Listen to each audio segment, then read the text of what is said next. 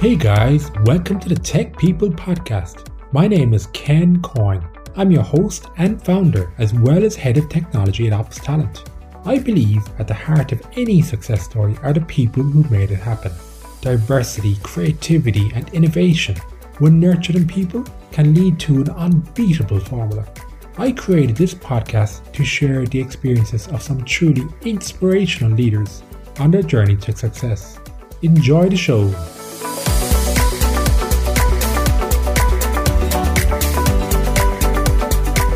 Hey guys, welcome back to Tech People. This is your host, Ken Coyne speaking. Today I'm delighted to welcome Anika Leymars to the show. We will discuss overcoming technology challenges in an effort to push boundaries in innovation, which is based on her experience in the VC world as well as being a co-founder of the tech startup Pikabond. Anika and her team are helping families around the world connect by unlocking deep family bonds between children, family and loved ones at a distance through video connection and playful, science-based content inspiration, such as interactive lessons, activities, games, stories, and songs. To learn more, let's welcome Anika. Welcome to the show, Anika. Thanks, Ken. Happy to be here. Oh, thank you. I'm looking forward to learning a lot more today about your experience in innovation. But before we start, could we please just get a bit more background about you and who you are and your current role, please? Yeah, of course. So, hi, everyone. My name is Anika. I'm the founder and CEO of a company called Pikabond. It's a startup, and we help faraway families to connect with young children at a distance. And the reason I built this company is because my sister actually lives in Australia. Okay. I myself am at the moment, I relocated to Portugal, but usually I live in the Netherlands. But as you can imagine, the distance between Australia and Europe is enormous, especially in times of pandemic. And my sister has two little ones that are very close to me in my heart, but very far away from me in terms of distance. So we have built a solution for families worldwide. Okay. So it's been downloaded in 60 countries, our app. And what it does is two things. We give science-based content inspiration of all sorts of games that you can play with young children to help them develop. And all the while you're doing that, you're also developing a beautiful and meaningful relationship with them. And the second thing is you can create videos in the app and send them back and forth. So that's called asynchronous, when you're not live together at the same time. So you can just send it when it suits you, and the child can watch it when they're in the right mood for it. And you can even capture their response while they're watching your video. Cool. And the first part you mentioned there was the gaming side of it. How does that work exactly? Yeah, so we ask for the age of the child. So typically we now serve children up to 6 years old, so young children. And based on the age, we can give all sorts of games that are linked to child development milestones that those children typically go through in that age. And we give playful games to help them in those milestones and also help to have fun moments and create memories together. So it can be anything from playing a simple game like Peekaboo with a 6-month-old baby, or it can be a magic trick for children who are 3 years old.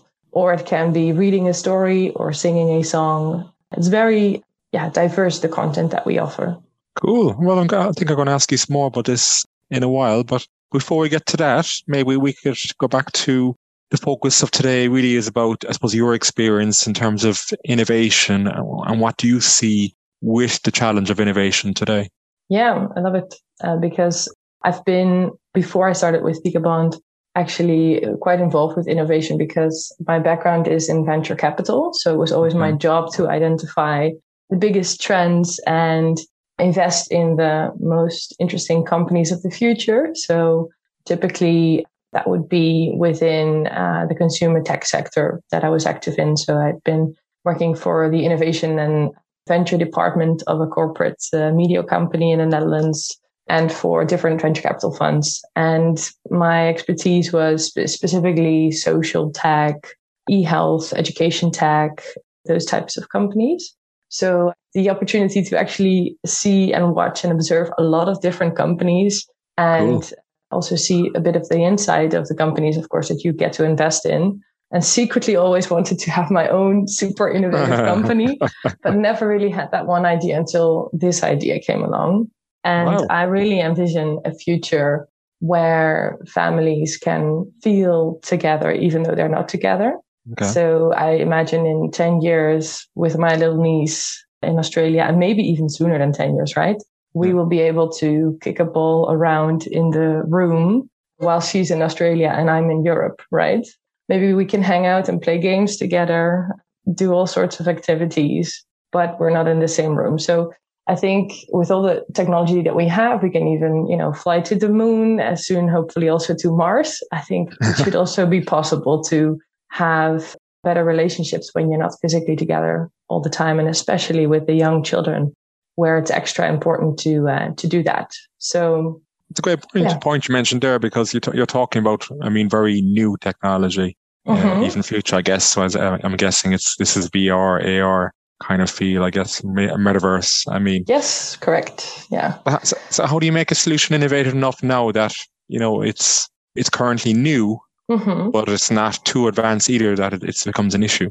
That's a great question. So there are a couple of technologies that offer a great opportunity for Pikabond. Indeed, you mentioned metaverse. Yeah. Blockchain, of course, is a very interesting technology. And those are all technologies that are a potential catalyst enabling families to feel together in the same room. And it, like I said, it might go faster than we think. There are already some early adopters like parents and aunts and uncles, and maybe some children actually also in the metaverse, is what I've heard in a New York Times article from last week. But we just think, for example, our grandparents are already struggling to download an app on a mobile phone still. Some of them, some are super tech savvy, but some really needs a hand to get onboarded. So you have to be new, but not too new, so that you don't lose your crowd, and especially knowing your customers really well, especially families. Of course, there's different generations involved, and being sure that you can serve all of them is a very interesting puzzle. And how do we do that? Well, I think it all comes down to user interviews, doesn't it? So we're really testing a lot with our users, on average, like 5 interviews per week. We have a full-time dedicated person in our team for that, to test new features and also give it to our users and let them break it and watch them break it, so that they're stuck in the app, for example, and they don't know how to continue from there. And sorry, just on that point, so I guess you interviewed the parents or the older, yes, both generations, both generations, okay, and getting their feedback on what worked well and what didn't work so well. Yeah. Cool. And sorry, go on. Yeah. No, what worked well and what didn't work well, I can also elaborate a bit on that. So to give an example, we wanted the app to be very safe, because it obviously concerns the privacy of children. So we didn't want it to be like, for example, WhatsApp, where you can simply add someone just based on their phone number and reach out to them. So we implemented an extra security mechanism with a secret code with some extra check marks. But of course, people are like, oh, it's so difficult to add someone. And it's like, that's the point. But that also is, of course, disturbing in the customer journey. So onboarding is an issue. It needs to be as simple as possible, so that even, let's say, an 80-year-old grandma can do it. But it also has to be safe enough for the child. So really a nice balance and exercise to have, like a good puzzle to try and solve. How does that work exactly with the puzzle? The child must solve the puzzle, is it? And you see them solving that in the videos, or how does that work? Oh, I meant more like as a team, it's our puzzle to solve. That is a user experience for both the grandparents as well as young children. That's a great puzzle to solve. That's what I meant. But like in our app, we also have all sorts of interactive games where you, for example, send a video and you can ask your child to send a video back. So you kind of like have a ping pong effect, if that's what you're implying. Right. And in terms of the technology, how do you see that evolving? Yes, it's going faster, I think, than some initially thought. So people are predicting in 3 to 5 years that the metaverse will, be mainstream and people will be in the virtual world. on the other hand, some are also saying, well, it's very costly. I think the other day I heard that Mark Zuckerberg has already spent, I think, $1.5 billion on building Meta in the metaverse. And he only has like 30 active users on a daily basis. So that's painful exercise, right? But yeah, definitely I see the technology evolving, and just imagine, you probably have seen those videos of people saying, oh, mobile phones, but I have a printer and a fax, right? So why would I need a mobile phone? So I think maybe sometimes it will be like that as well with these developments. But to be very clear, like Pikabond has not yet been built in the metaverse. This is just a trend that we're very tightly watching, and we're prototyping and making sure that we're at least ahead of the curve and not walking behind the herd. But also keeping in mind our users. And you mentioned blockchain. Is that something you guys are also looking at? Yeah, as you can imagine, blockchain and decentralized storing of assets, be it digital assets such as videos that people create, could be very interesting. I was actually approached the other day by someone who gave the idea of a digital vault where grandparents can save bitcoins, for example, for grandchildren when they, for example, pass away, that they can at least pass along their, videos incorporated with their bitcoins or with whatever cryptocurrency they choose as a, legacy to their grandchildren. I thought it was quite a nice idea, but on the other hand, you don't want to speculate on grandparents betting their savings away and then us being responsible for that. So one of our key values in Pikabond, I think maybe the most important one, is that we're very ethical and really making decisions always aligned with our mission. And in determining which opportunities to pursue, which experiments to run, it's all comes down to our why. And we're really in this world to help families build meaningful connections across distances. And anything that we can do to facilitate that with whatever trends there are, we are considering. So yeah, that's, I think, what it boils down to see is something that's aligned with our values, or, is it potentially only a risk or a threat?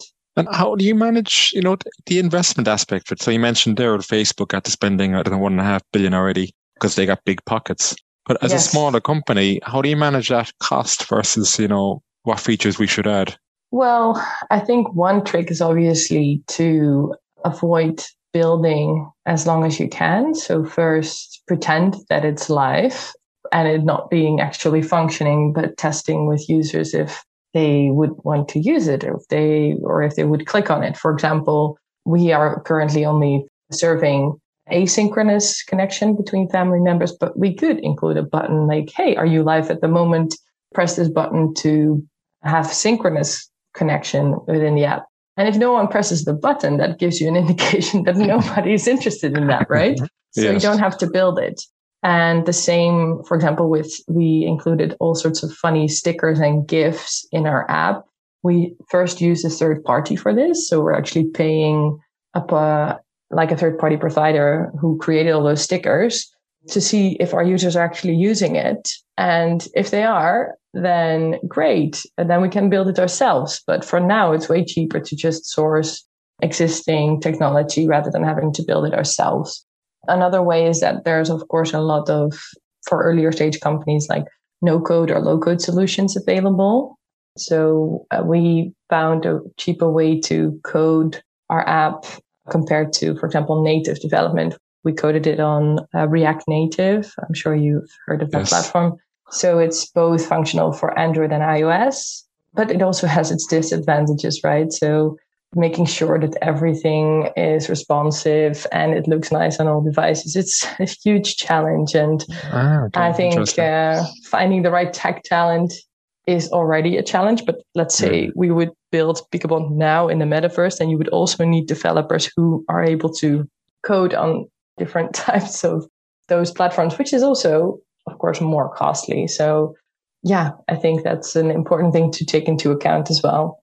so far we have had angel investors invest in Pikabond, and we're very scrappy with the investment that we have received. Okay. And it's really helpful, of course, that my background is in venture capital. So I do know that game and the play a bit better than maybe an average founder who has not have any experience in the VC sector and the investment sector. But yeah, it's you got to be very scrappy as a founder, of course. Yeah. So you just developed an app that works across all platforms rather than building a separate iOS, Android app. Indeed. Okay. Exactly. Which is obviously much more cost effective. How about then, all this new innovation, and when you looked at it, is your product a monthly subscription product, or is it a free product, or is there two options? So currently it's still completely free. Okay. We have always had a clear path towards monetization. Right. So we know that eventually we'll also implement a subscription business model. But for us, the first KPI that we want to hit is to have more users on the platform and having them being engaged with each other and add a lot of value.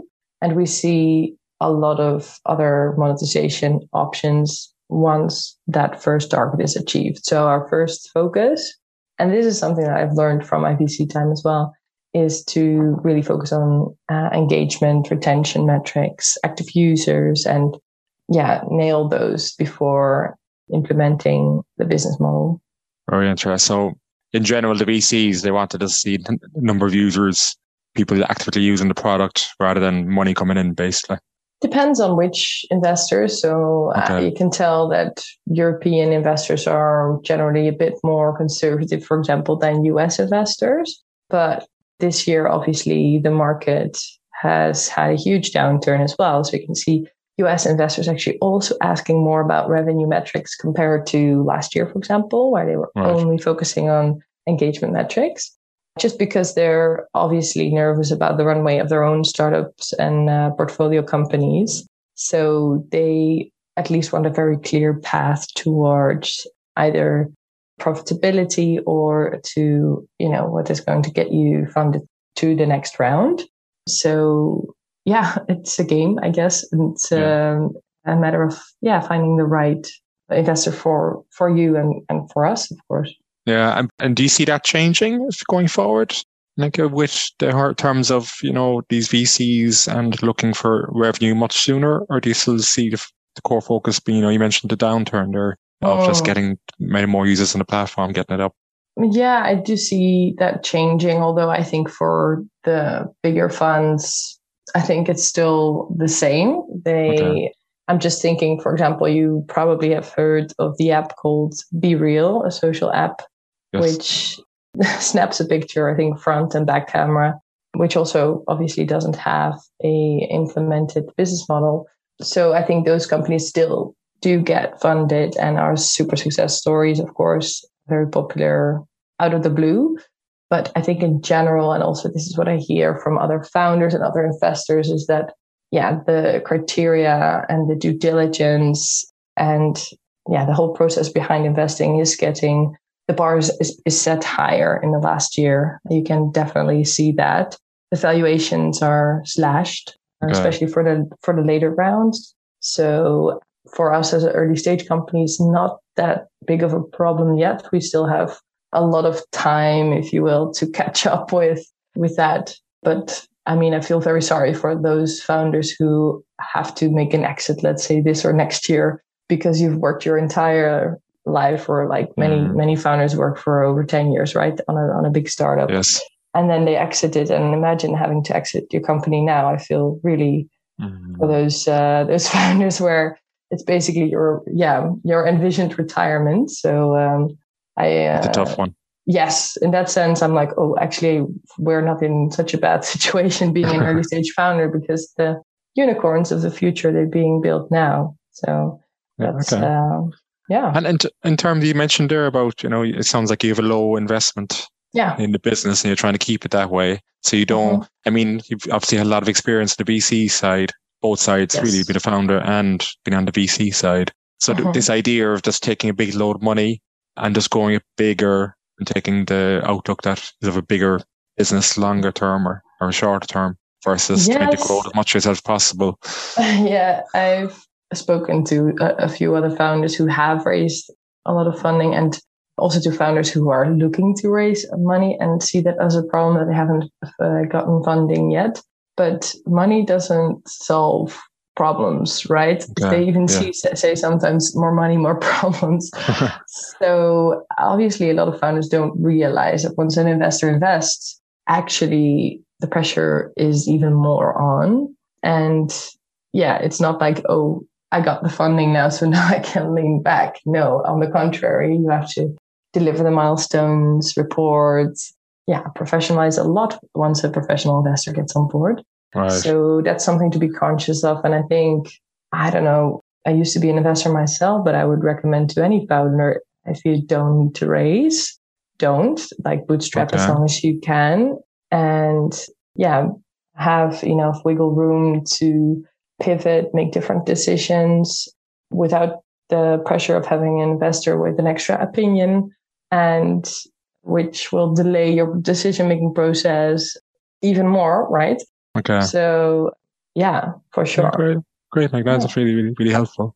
Well, just going back to Pikabond, I mean, in your experience now with that, how long are you building the business? I've been working on it for about 2 years now. Okay. Officially, we're established last year summer, so around June, July. So behind the scenes, I've been tinkering about it for a little while. Yeah. These things take time, don't they? Mm-hmm, they do. Yeah. And how about, can you share any other challenges that you experienced in terms of innovation in that period of time? I think sourcing tech talent is obviously a very important challenge. Not just tech talent, but also marketing and sales talent is a challenge. I think one advantage is that of the downturn, of course, a lot of people are getting laid off at the bigger companies. So those people hopefully come available for startups. So yeah, I think, really what it comes down to also building a good startup is really about getting the right people on the bus. So finding the right people, having them committed, having them value aligned with your mission, and, paying them the right way also with the inflation that's happening now. It's, of course, it's a huge challenge for founders. Any founder out there, nobody's going to tell you that's an easy job. Mm-hmm. So I think sourcing talent, for example, from all over the world is an interesting thing that we have been doing. So is it working well, do you find? Yeah, we have people all over the world. Yeah, we've built a company remote from scratch. So that gives lots of flexibility that you don't have to source within your own little country boundaries.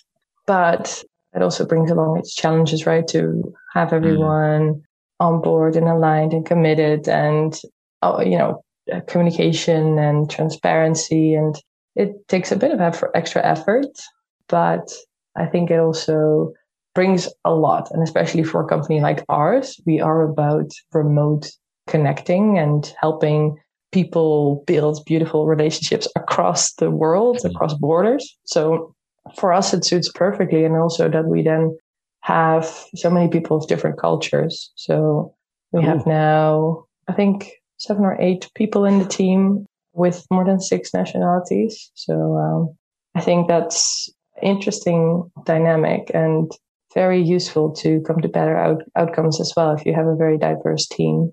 Yeah, very nice. Really like it. And I agree completely. People, no doubt about it, make the business so important. So how do you see Pikabond building over the next few years? Yeah, well, of course, we have to listen to our users well. I think if we do that and we also watch the market really well, that will build a solution that gets to what's called product market fit. And in order to do that, we obviously need the right people in our team. So in order to get the right people, you need to have enough financial means. So indeed, funding is also something that is important to us.